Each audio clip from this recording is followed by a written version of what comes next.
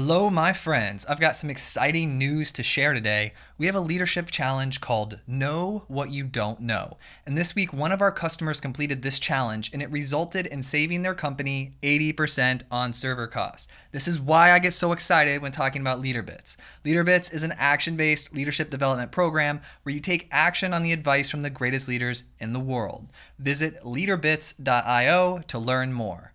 Now, get excited because today we are talking to Mads, the CTO at Georgian Partners, and we discuss ways to build trust with your customers and partners, what it means to focus on high leverage activities, and 2 key ways to supercharge the productivity of your team. All of this right here, right now on the Modern CTO Podcast. Here we go. This is the Modern CTO Podcast.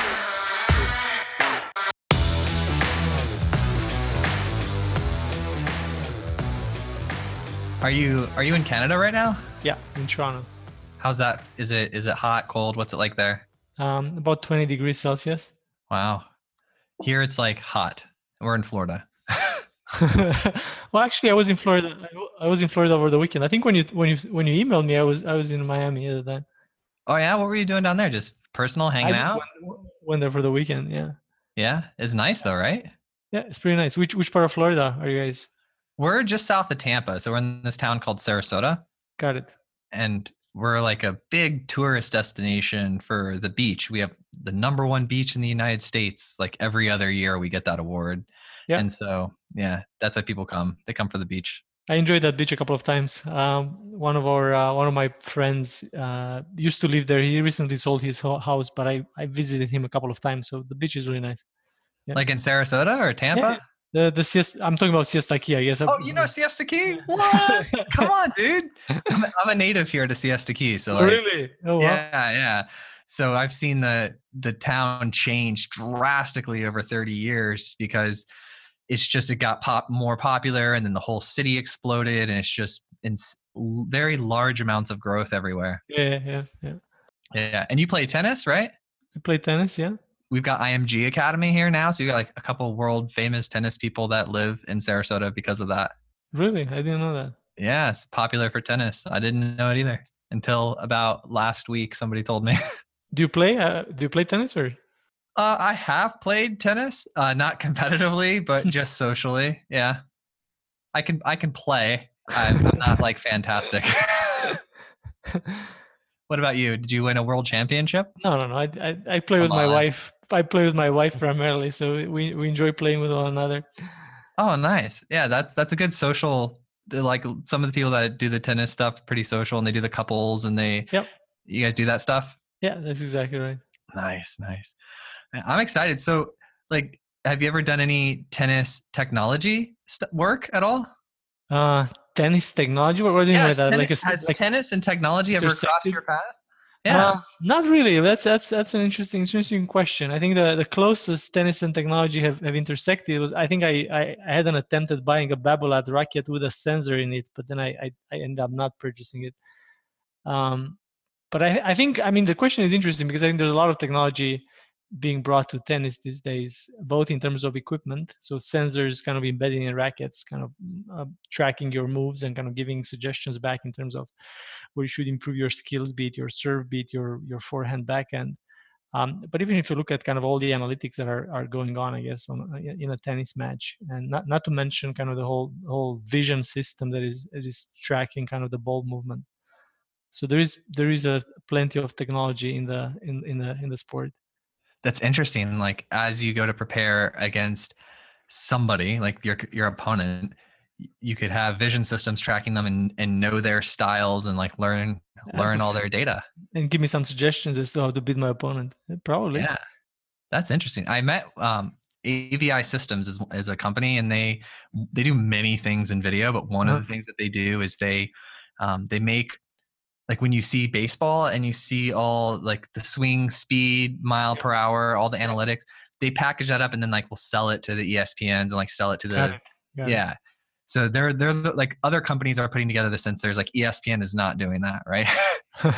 Yeah. And so I was wondering who's doing that for tennis, right? Cause it's super useful. Yeah. I don't know. I mean, IBM is a big player in the space from an analytics perspective, but there must be technology vendors behind the scenes, kind of with helping with kind of the gathering the information in real time. Or someone who has like a really smart dad or parent, they put a drone up over the match, and it's like for the high school invention contest. Yeah, that's an option. Yeah. Sorry, I'm off topic. Today's been a really good morning, and so I just have a lot of energy today. What's your day like? Like, how many podcasts do you have scheduled a day, or how do you schedule them? How do you plan them? Well, so usually I do Tuesday and Thursday. I try to do one on Tuesday and Thursday, but for special guests that like stack up, sometimes I'll do 2 on Tuesday and 2 on Thursday. So today is a special Thursday where I have you in the morning, and then in the afternoon I have the CTO of Reddit. Got it. Yeah. Very nice. And so you were the special one. You were referred to me by Mike Anderson from Telium. Do you know Mike? Yeah. Really? Yeah. Did you? Yeah. I didn't realize did you have Mike on the show? Yeah. Because last time I looked, I didn't see his name on the list. So maybe it was a recent podcast that you uploaded recently. Yeah, Mike is a great guy. Telium is one of our portfolio companies. Mike is a fabulous guy. Yeah, I was out. He's a customer of ours, and so I was out in LA meeting with him, and he was just like really cool, likable, sharp person. Yeah. And I was like, dude, you have to come on the podcast. And he's like, absolutely. And then he said, he said, you got to meet Mads over at Georgian Partners. And then he introduced me to somebody else over at Battery Ventures. But he's like, you got to meet these people. They're like really cool. And so I said, let's do it. I said, Chloe, prioritize. Let's get them on the show. Yeah, happy to be here, man. This is nice. So what's your background? Like, where did you start? How did you originally fall in love with technology? Sure. Yeah. So where do I start? So I hail from Romania, born and raised in Romania.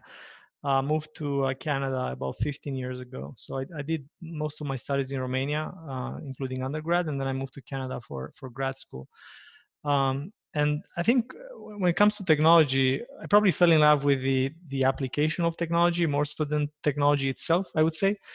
It probably starts with my primary school days, programming so back in Romania, programming on a Commodore knockoff that kind of the Romanian folks created, manufactured, and sold to young kids like myself. And I programmed in BASIC, and I think it was a kind of a nice moment when I saw kind of some graphics projected on a TV screen, based on my BASIC language, basically based on my basic code. So that was probably the kind of the early days. I did my high school in computer science and math. So the high school curriculum was very very focused on computer science and math. And then undergrad was computer science and engineering. And then my PhD here at University of Toronto was in computer science as well. So so starting with primary school, there's kind of a nice progression to kind of more advanced topics of technology. And then what was your first professional experience after college? So after college, I worked for a year actually on a large scale distributed system, supporting the CERN LHC. Oh, yes. Yeah. So I love that thing. Yeah, it was very interesting. So we had a team back in Romania that was collaborating with a team at CERN, and the Romanian team was primarily in charge of building this data collection system that would support more complex analytics. So basically, ingesting data at high frequencies, high speeds, and supporting analytics on top of that. So that's kind of where I spent 1 year after I finished my undergrad, and then immediately after I moved to Canada to start my grad school, to start my PhD in computer science. And then during my PhD, I spent a year at IBM building cloud computing software. So another kind of form of a large-scale distributed system, if you will. I also spent a bit of time at a company called NetApp, Network Appliance. Yeah. They're pure play data storage provider. So I spent time in their advanced technology group, which is, think of it as an industrial research lab. Basically, the mission of the group is to look at technology trends, software and hardware, and bring those trends into the business, to advance business units, to advance product lines. So I spent a bit of time there during my PhD, and then after my PhD, I spent about 2 years in the advanced technology group, looking at software trends like NoSQL databases, cloud computing, but also hardware trends, the advent of non-volatile memories. So basically, persistent DRAM and flash at the time was kind of still in its kind of nascent days. So that's kind of the progression from schooling to industry. And then following 2 years of NetApp, I joined Georgian Partners about 5 years ago. But how? Like, how does that happen? Like, was it relationships? Did you meet some cool people? Like, how did you get involved? At what point were you like, I want to go into the VC world? Yeah, it's a great question, isn't it? So I think, I throughout my career, I would say I was kind of always open to interesting opportunities, and I think recognizing how important relationships are kind of throughout my career so far. I think the move to Georgian happened, I would say, somewhat organically. So I was working for NetApp. I was living in Toronto at the time. I still live in Toronto. So after I moved from Romania, I always lived in Toronto. But while I was working for NetApp, I was based in Boston. So I used to commute on a weekly basis from Toronto to Boston. And it was a lot of fun. But after a couple of years, I was thinking probably better to move to Toronto.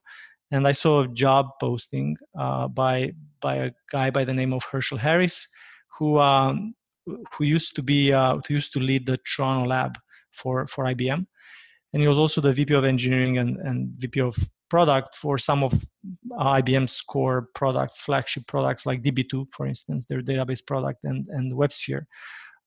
So the posting was on behalf of a venture capital firm, but obviously the guy had a very different background. So that piqued my interest. I reached out to him, and then we got together, we connected, and we clicked. The job description, while it sounded very different than kind of the work I was doing at the time at NetApp, basically applied research work at NetApp. I think in abstract, there are a lot of kind of transferables from the work I was doing at NetApp to the work I've been doing at Georgian. Essentially looking at technology trends and helping various business units at NetApp and portfolio companies, in our case, adopt the respective trends is somewhat similar. So the move was primarily driven by my lack of understanding of venture capital, but my interest in working with a very interesting group of people that have a very strong technology background, starting with Herschel, but continuing with the rest of the team. So it was obvious to me that the company had a very strong technology pedigree, not a finance pedigree. I'm not a finance guy. I like numbers, but I'm not a finance guy. And then this notion of Georgian helping companies with the adoption of technology trends resonated very well with me, and it mapped my interests in terms of kind of looking at interesting research trends, technology trends, and bringing them into product. Yeah, and that's one of the things that really stood out to me when Mike referred you. Is I started looking into it, and I said, okay, you're a CTO at a venture capital fund. Mm-hmm. Got to be like helping these companies, either like doing due diligence or helping them do something on the macro. So that's what you're doing on a day-to-day, right? You're helping these companies understand these trends, adopt them, and work with them. Yeah, pretty much at a high level. That's the core of the job. The way we're helping our companies at Georgian, so probably some context would be useful there. So we built, since day one at Georgian, we built what we call an impact team, which is a group of individuals such as myself that are helping our companies with the adoption of these technology trends. This is the team that I lead, the impact team. Historically, we started by helping our companies in a more consulting type fashion, more advisory. Over the past couple of years, we've created a research and development team within the impact team.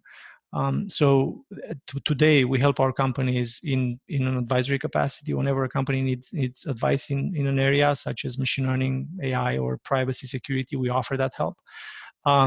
we spend quite a bit of our time though building software libraries for our companies and together with our companies, primarily at the intersection of applied research and some kind of core business problems that we see across the portfolio, when it comes to things like bringing ML into production.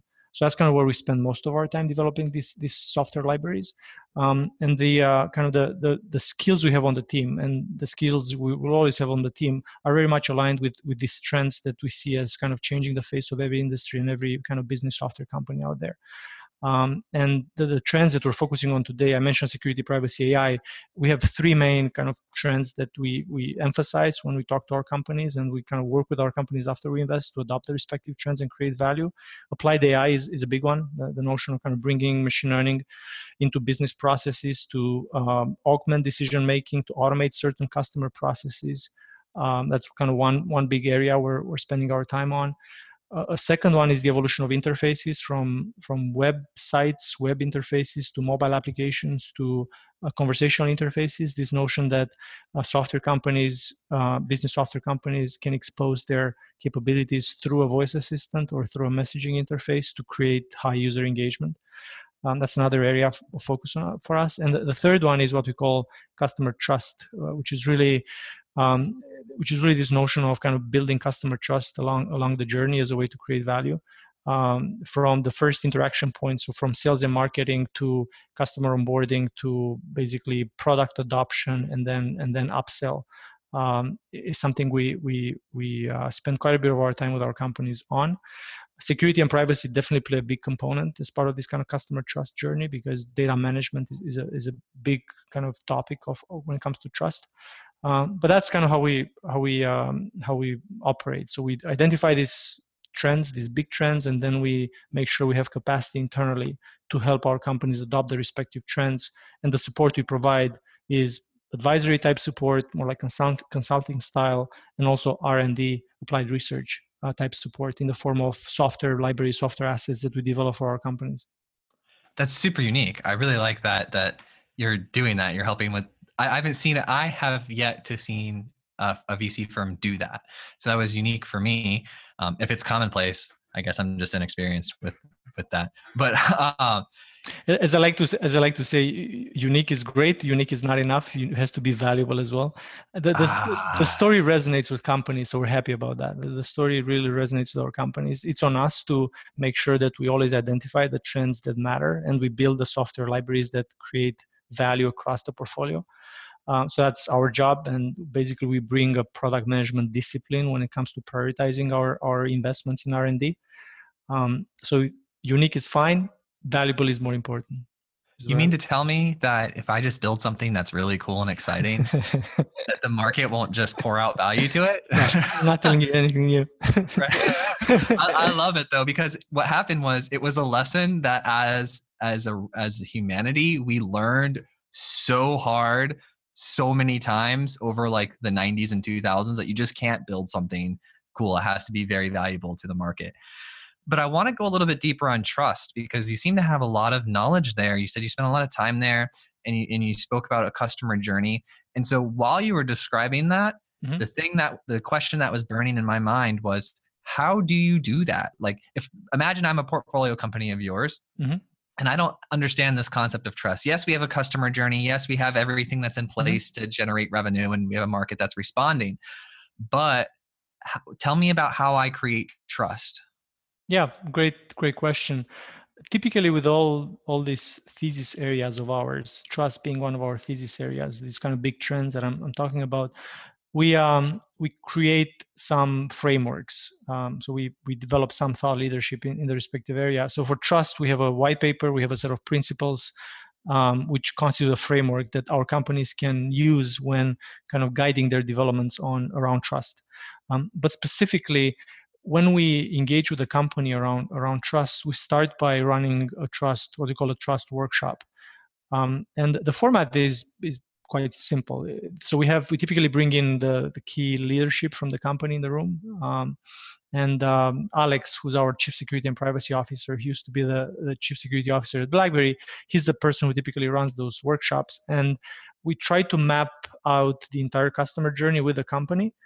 And then we brainstorm with the company what would be some opportunities where we can increase trust, or some risks where perhaps we're losing trust, and we have to find some solutions to make sure that kind of that trust battery, if you will, with your customer, with our company's customers, is maintained. So the format is really mapping the customer journey with the company, and then identifying, it's kind of a brainstorming session to identify opportunities along the way, and then prioritizing those opportunities on kind of a value effort type of matrix, where kind of you have the y-axis is the value, the x-axis is the effort, and then we try to make sure that the company prioritizes kind of the opportunities that are kind of in the high value bucket, if you will, starting perhaps with the high value, low effort ones, if there are any.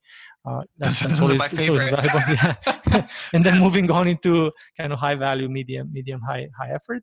And then we help companies along the way kind of execute on these opportunities. So to give you an example, we have a couple of companies in our portfolio that are doing a great job at trust in general with their customers, but they're not kind of taking advantage of it from a thought leadership perspective. So that becomes a marketing exercise. Can you as a company bring trust into your marketing message and basically lead the market with this kind of notion of customer trust? Just taking some notes. This is really good stuff. I actually, when I was researching originally, when Mike referred, I went to your website, and then you had a PDF that was about your principles and different things of that nature. And so I was like, this is cool. I'm getting marketing, thought leadership marketing from a VC. I've landed on many VC websites, and I've never seen that. And that's what I'm most interested in, because if I've taken anything from all of these conversations with these great leaders, it's that the culture and the people are the most important aspect of the organization. Mm-hmm. And so I downloaded and read the guide, and I was like, this is some good stuff. You guys put a lot of work into that. Yeah, I'm glad you enjoyed it. Yeah. Was that part of the Impact team, or? It is part of the Impact team. It's a collaboration between the Impact team. In general, it's a collaboration between Impact and marketing. So the way we're structured at Georgian, we have all the functions that you would see in a typical software company. So think of the Impact team as the research and development team. We have a business development and marketing group as well. Then our investment team really acts as our sales team. So as we invest in high quality companies, those are competitive deals. Not only we have to do due diligence, but we have to sell. So the investment team basically becomes the kind of the sales team. The white papers that we create in our thesis areas are typically a collaboration between the Impact team and the marketing team. Often we have the investment team members participating in the effort, and that's kind of a nice way to kind of include them in the creation of the material. So that's basically an organic form of sales enablement, if you will, because they take ownership in the materials, they understand the white paper very well. So the next time the investment team goes on the road and talks to a potential investment opportunity, they can talk about trust much more naturally, because they were part of the creation of the trust white paper. So that's kind of the process at a high level. Well, it also gives you the benefit, because what I found is that your vibe attracts your tribe, right?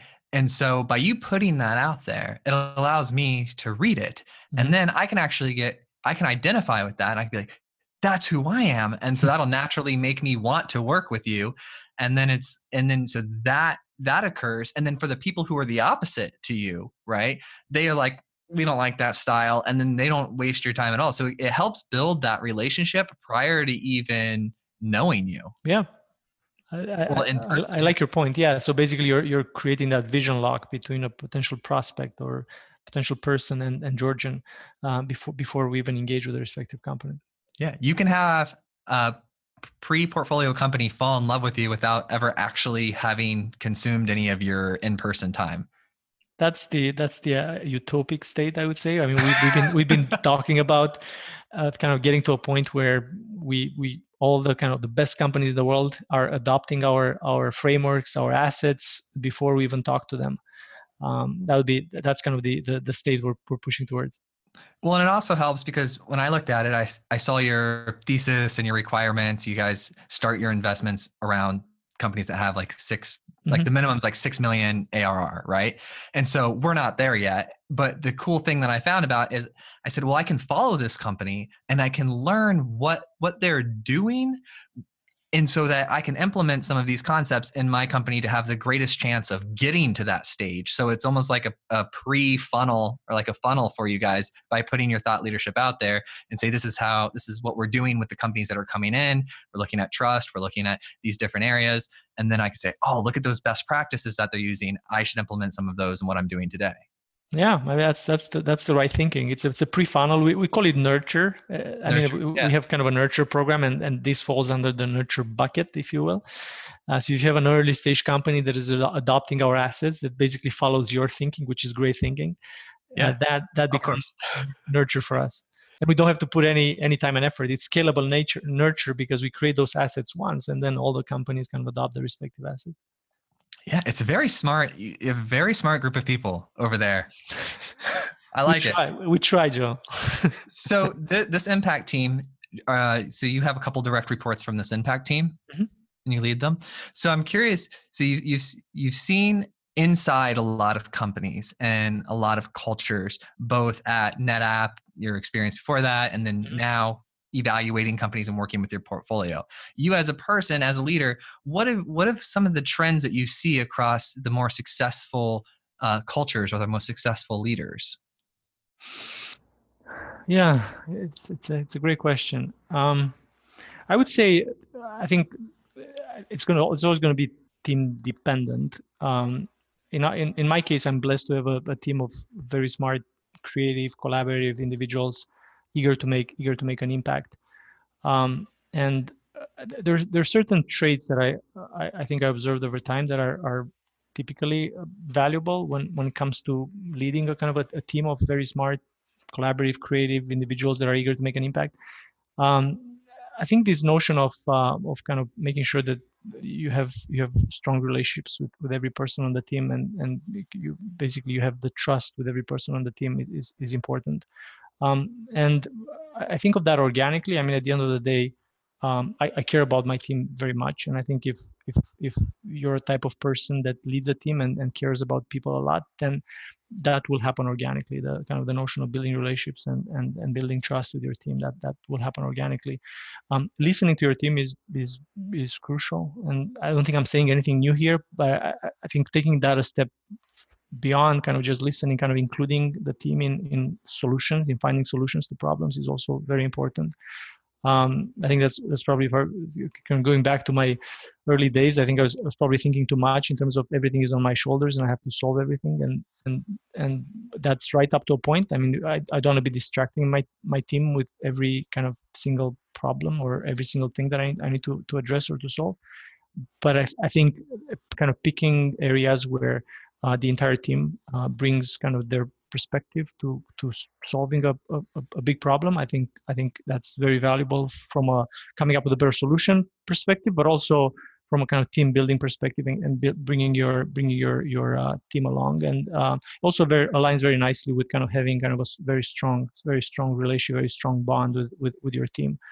I like this notion of kind of leaders thinking a lot about supporting individuals and supporting their team. So being kind of in support mode and kind of empowering people and trusting that people will deliver given kind of the empowerment, if you will, and people will step up to the opportunity. So that's kind of the mindset we adopted at Georgian in general, and that's working very nicely with the smart group of people we have. And I think that's a great kind of way to build a team and build a company around those types of principles. I like it. Yeah, empowering others, right? Allowing them. And I like that you point out that we set the baseline of I have hungry, driven, talented people. Because it's important. we get a lot of questions from the podcast, and I'm like, let's start talking about like who are they? Because you can take people who are running and you can point them in the right direction, but you can't make people run. Like it's very difficult. It takes a lot of energy.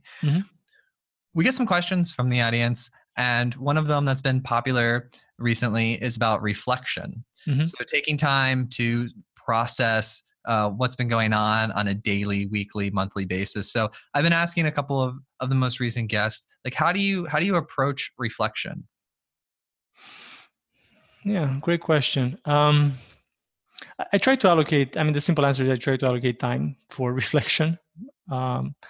typically mornings work pretty well for me. So I try to listen as much as I can to what everyone has to say on my team, but also across the company, across the organization, and then allocating time to think about kind of the what's noise, what's signal, if you know what I mean.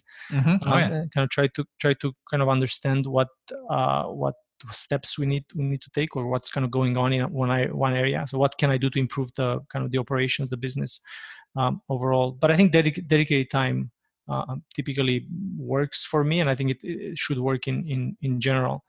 The other way maybe to think about it is in terms of high leverage activities. So I don't know if you've read it's a famous book, High Output Management by Andy Grove, the ex-CEO at Intel, and he has a nice way to kind of enable leaders and managers to think about their daily schedule in terms of activities that are low leverage kind of versus high leverage, meaning activities that kind of increase the productivity of your team, or activities that are not, period. So being thoughtful about kind of your schedule and basically being in control of your schedule and making sure that there's enough kind of high leverage activities on your schedule is also very important.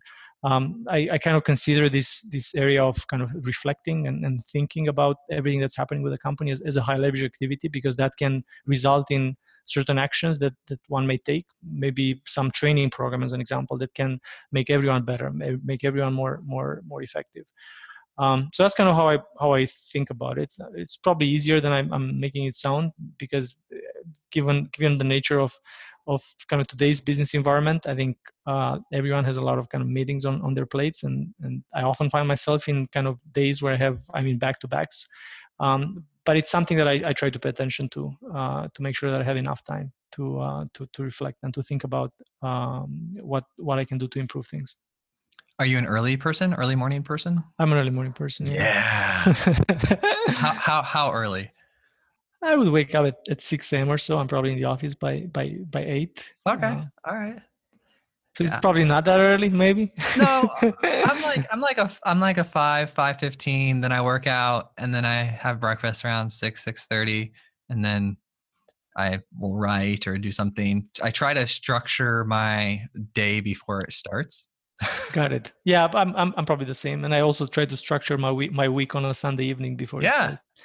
Yeah, it's super useful. It's actually it's really interesting when I made the transition from just battling it out every day to, it was almost hard. It was almost like you didn't want to, or at least myself. It was like it requires a certain amount of trust in that it will work to do it, because you have to, plan out long term. And then the reason why I started doing that was I was hearing a lot of these great leaders with these concepts of like thinking in terms of decades and like thinking in these like really like long term plans. And I started doing that, and it gave me a sense of like, it felt right. And so that's usually what I do. I go off of a little bit of data about how I'm doing, a little bit off my feeling. I'm like, okay, this is good. It works. Let's continue it. And so, yeah, planning on Sundays and then early morning stuff has worked well for me. So what's the next decade looking like for you? Very good. If not, I would need some vision exercises. No, but to your point, I don't know if you looked it up because you said training program, but that's how I met Mike. Is we ended up having all these leaders come on the show and sharing their advice, and then we invented these things called leadership challenges, and then deployed them. And then the most interesting thing was when people were asking for it, I said, okay, I built an MVP in like 10 days. People who did ask for it, I deployed it to them. They said, okay, this works. It's good. And I said, okay, now let's sign a contract and become a customer. And some of them did. And so I was like, okay, great. Yay. Like not only is it something cool, but it's something, that's valuable. And then I didn't know how to do sales at all. So I started watching some YouTube videos on like how to make a sale. And then I sold like, $100,000 in annual recurring revenue in 3 months. Oh. I know. I was very excited. And so I went up to Tampa, and I found a VC firm up there, and I said, hey, this is what's happened. I want to build a sales team. that can sell this, and I want to build out engineering because I wrote the code on the original application. Yeah.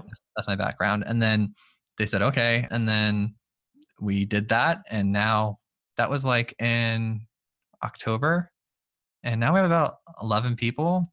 Nice. And yeah, we have great customers like Mike. And Great. so I was very excited. So what are you most excited about right now? Like what's going on right now that like is really pumping you up? Well, all these great questions made me think. I think there are a few things. So maybe talk about them in kind of terms of abstraction levels. So I think from a kind of big industry trends perspective, we've been talking recently at Georgian about this notion of industry digital disruption. So if you look at the Ubers of the world, the Airbnbs of the world, that is one form of industry digital disruption. So basically software companies evolving from selling software to established traditional enterprises. So a software company selling software to the hotel industry would be the traditional way, to a technology company taking over an entire industry. If you think of kind of Uber kind of dominating the kind of the taxi industry. We made a recent investment in a company called Beam Dental that is doing that for dental insurance. And I guess if you look at insurance as a space historically, all the software companies were selling to large kind of traditional insurance companies. Beam Dental is kind of a different breed in that regard, in that they're providing insurance to end consumers, to end customers, and they're technology enabled. So they have a very strong technology stack. They're a software company first and foremost, but also an insurance company. So we're quite excited about that model, where kind of there's an evolution from software companies selling to enterprise and traditional kind of companies in a respective industry, to software companies providing the functionality, whether it's insurance, whether it's kind of financial services. We're quite excited about kind of that big trend. So we're spending quite a bit of time these days trying to understand how that trend might play out in other markets, other segments. I'm still very, very excited about the applied AI as a trend. I think applied AI has been around as a big trend recognized by everyone for the past 3 years. I think we're kind of still in hype mode, if you will. But I'm seeing adoption in every company we meet with, which is amazing. Where I'm seeing the kind of the desire to adopt machine learning as part of business process into every company we meet with. So that's very exciting. Every company has different challenges. Some companies have human generated data. Some companies have machine generated data. Data quality is an issue. Is an area that companies probably, especially workflow software companies, probably have to invest a bit more time in. But that desire to bring machine learning into business processes, we're seeing it across industries, and that's very exciting. From an applied research perspective, I mentioned that a lot of the work we do with our companies has kind of an applied research form. There's some very interesting trends. One big one is one trend called transfer learning. This notion of taking one AI solution built in one domain for one task and applying it to bootstrap another kind of task, if you will, the automation of another task. Where this becomes very interesting is with enterprise software companies that sell to businesses, to enterprises. So imagine basically taking one machine learning model that was trained for one customer to provide some predictions or to do some automation, and you use it to accelerate onboarding for another customer without even waiting for data from the new customer, from the second customer.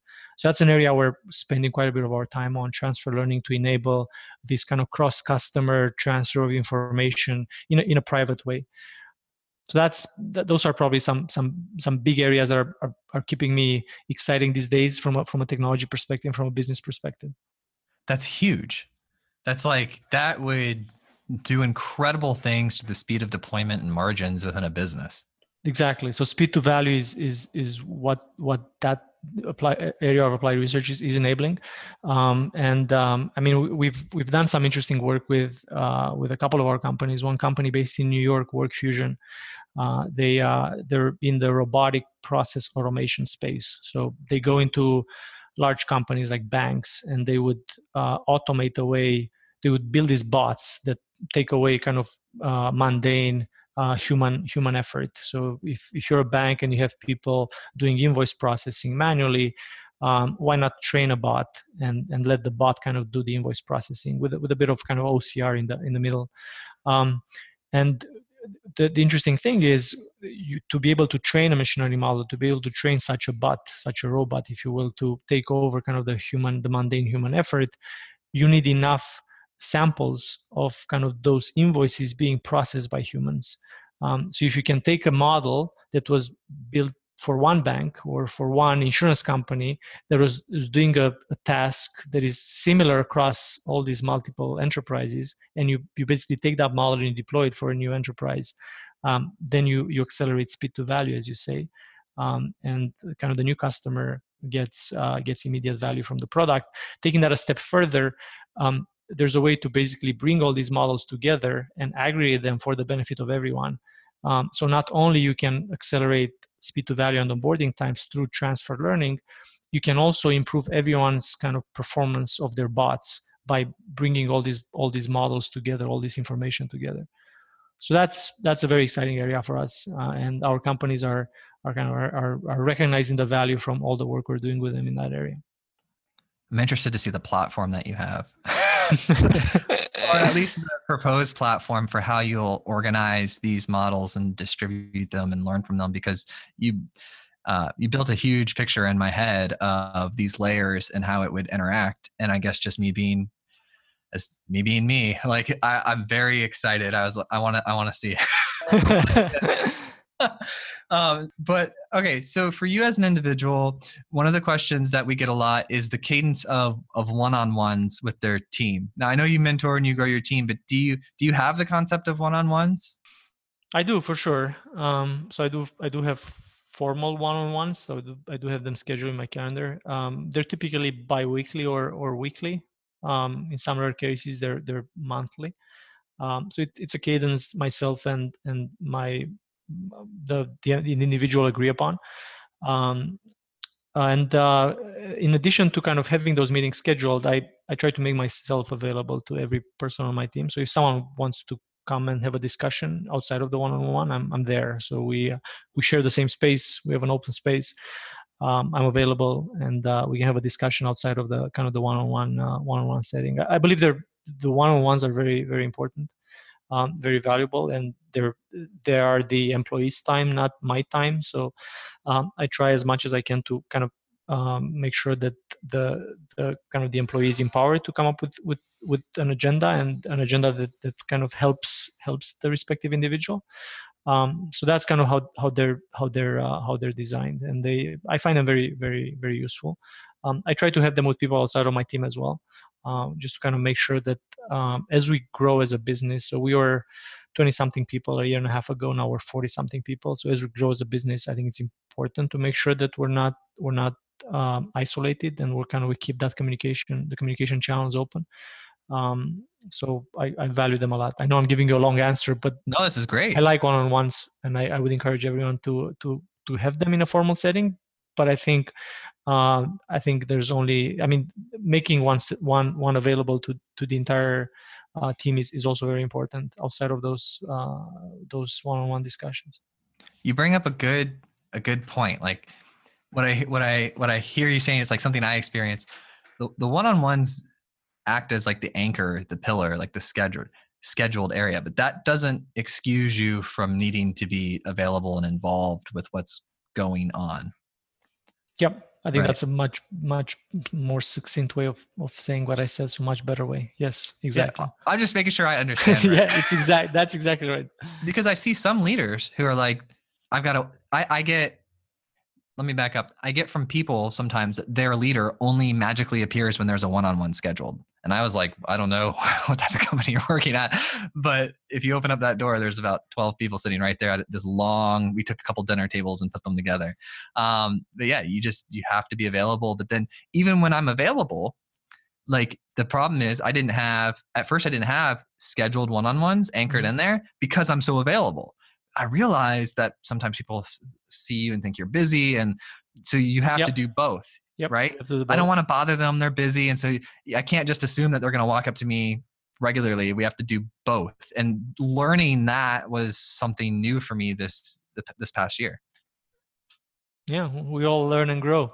We all learn and grow. So I'm going to run a hypothetical past you. It'll be fun though. A new company that you guys are doing due diligence on. Mm-hmm. Right? They're growing. Guess who the CEO is? Elon Musk. All right. So a new company, Elon Musk, right? He comes to you and he's got a new product. You fly out to meet him, right? He's got his new product. It's a time machine. Okay. You try this out. Here's the thing with this time machine. You can only go back to the beginning of your career and give yourself one piece of advice. Mm-hmm. You spend 10 minutes with yourself. You can only give yourself a piece of advice. What would it be? Yeah. So first, I'm going to invest in the company. That if I don't know if that's part of the question. Yeah, time machine. That's going back in the beginnings.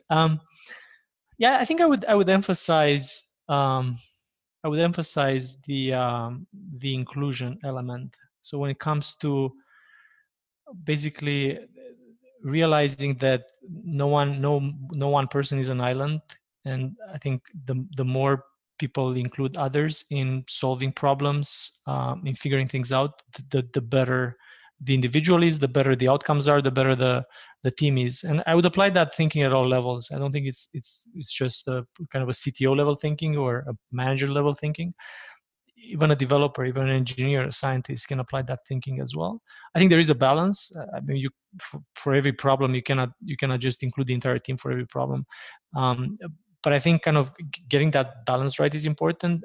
But I would stress the importance of always be thinking about kind of including people in the conversation when it comes to kind of solutioning problems.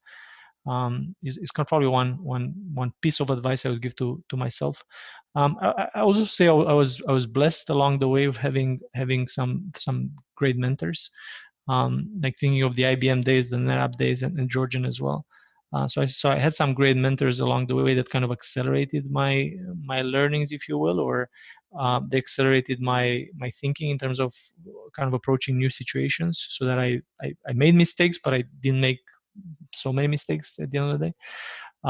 So that's also valuable, like finding people that you can relate to, that are role models kind of along the way. And I think there's at different stages of one's career, I think there are different types of mentors, role models, and one can leverage and one can develop a relationship with and leverage kind of the help from that person. So I think the two kind of I would say go hand in hand. So leveraging kind of the help of others, whether it's a mentor, whether it's your team, I think is very important.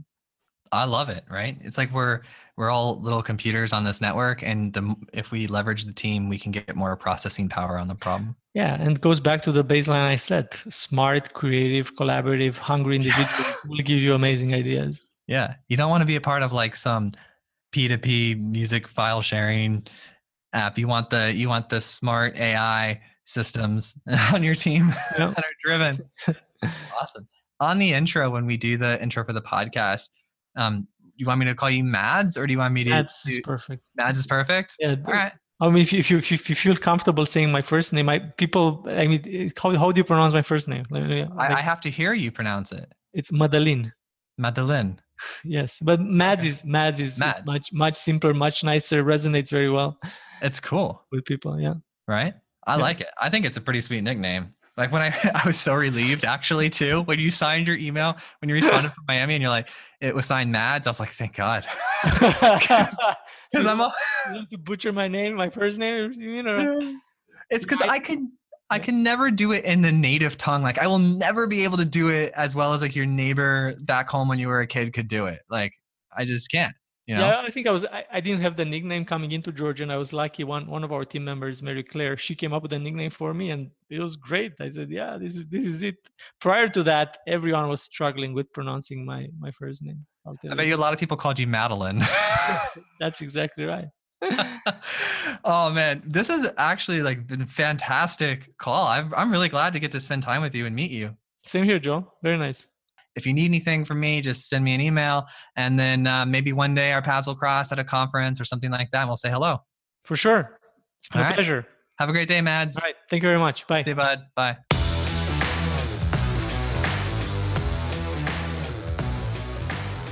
Thank you so much for listening. If you'd like to help, please take a moment right now to open up the iTunes app and leave a review of the podcast. If you take a screenshot of the review and text it or email it to a friend who needs to listen to the podcast, and then CC me, joel@moderncto.io. If you CC me on the email, I'll send you a copy of the Modern CTO book or give you a shout out on the podcast, whichever you prefer.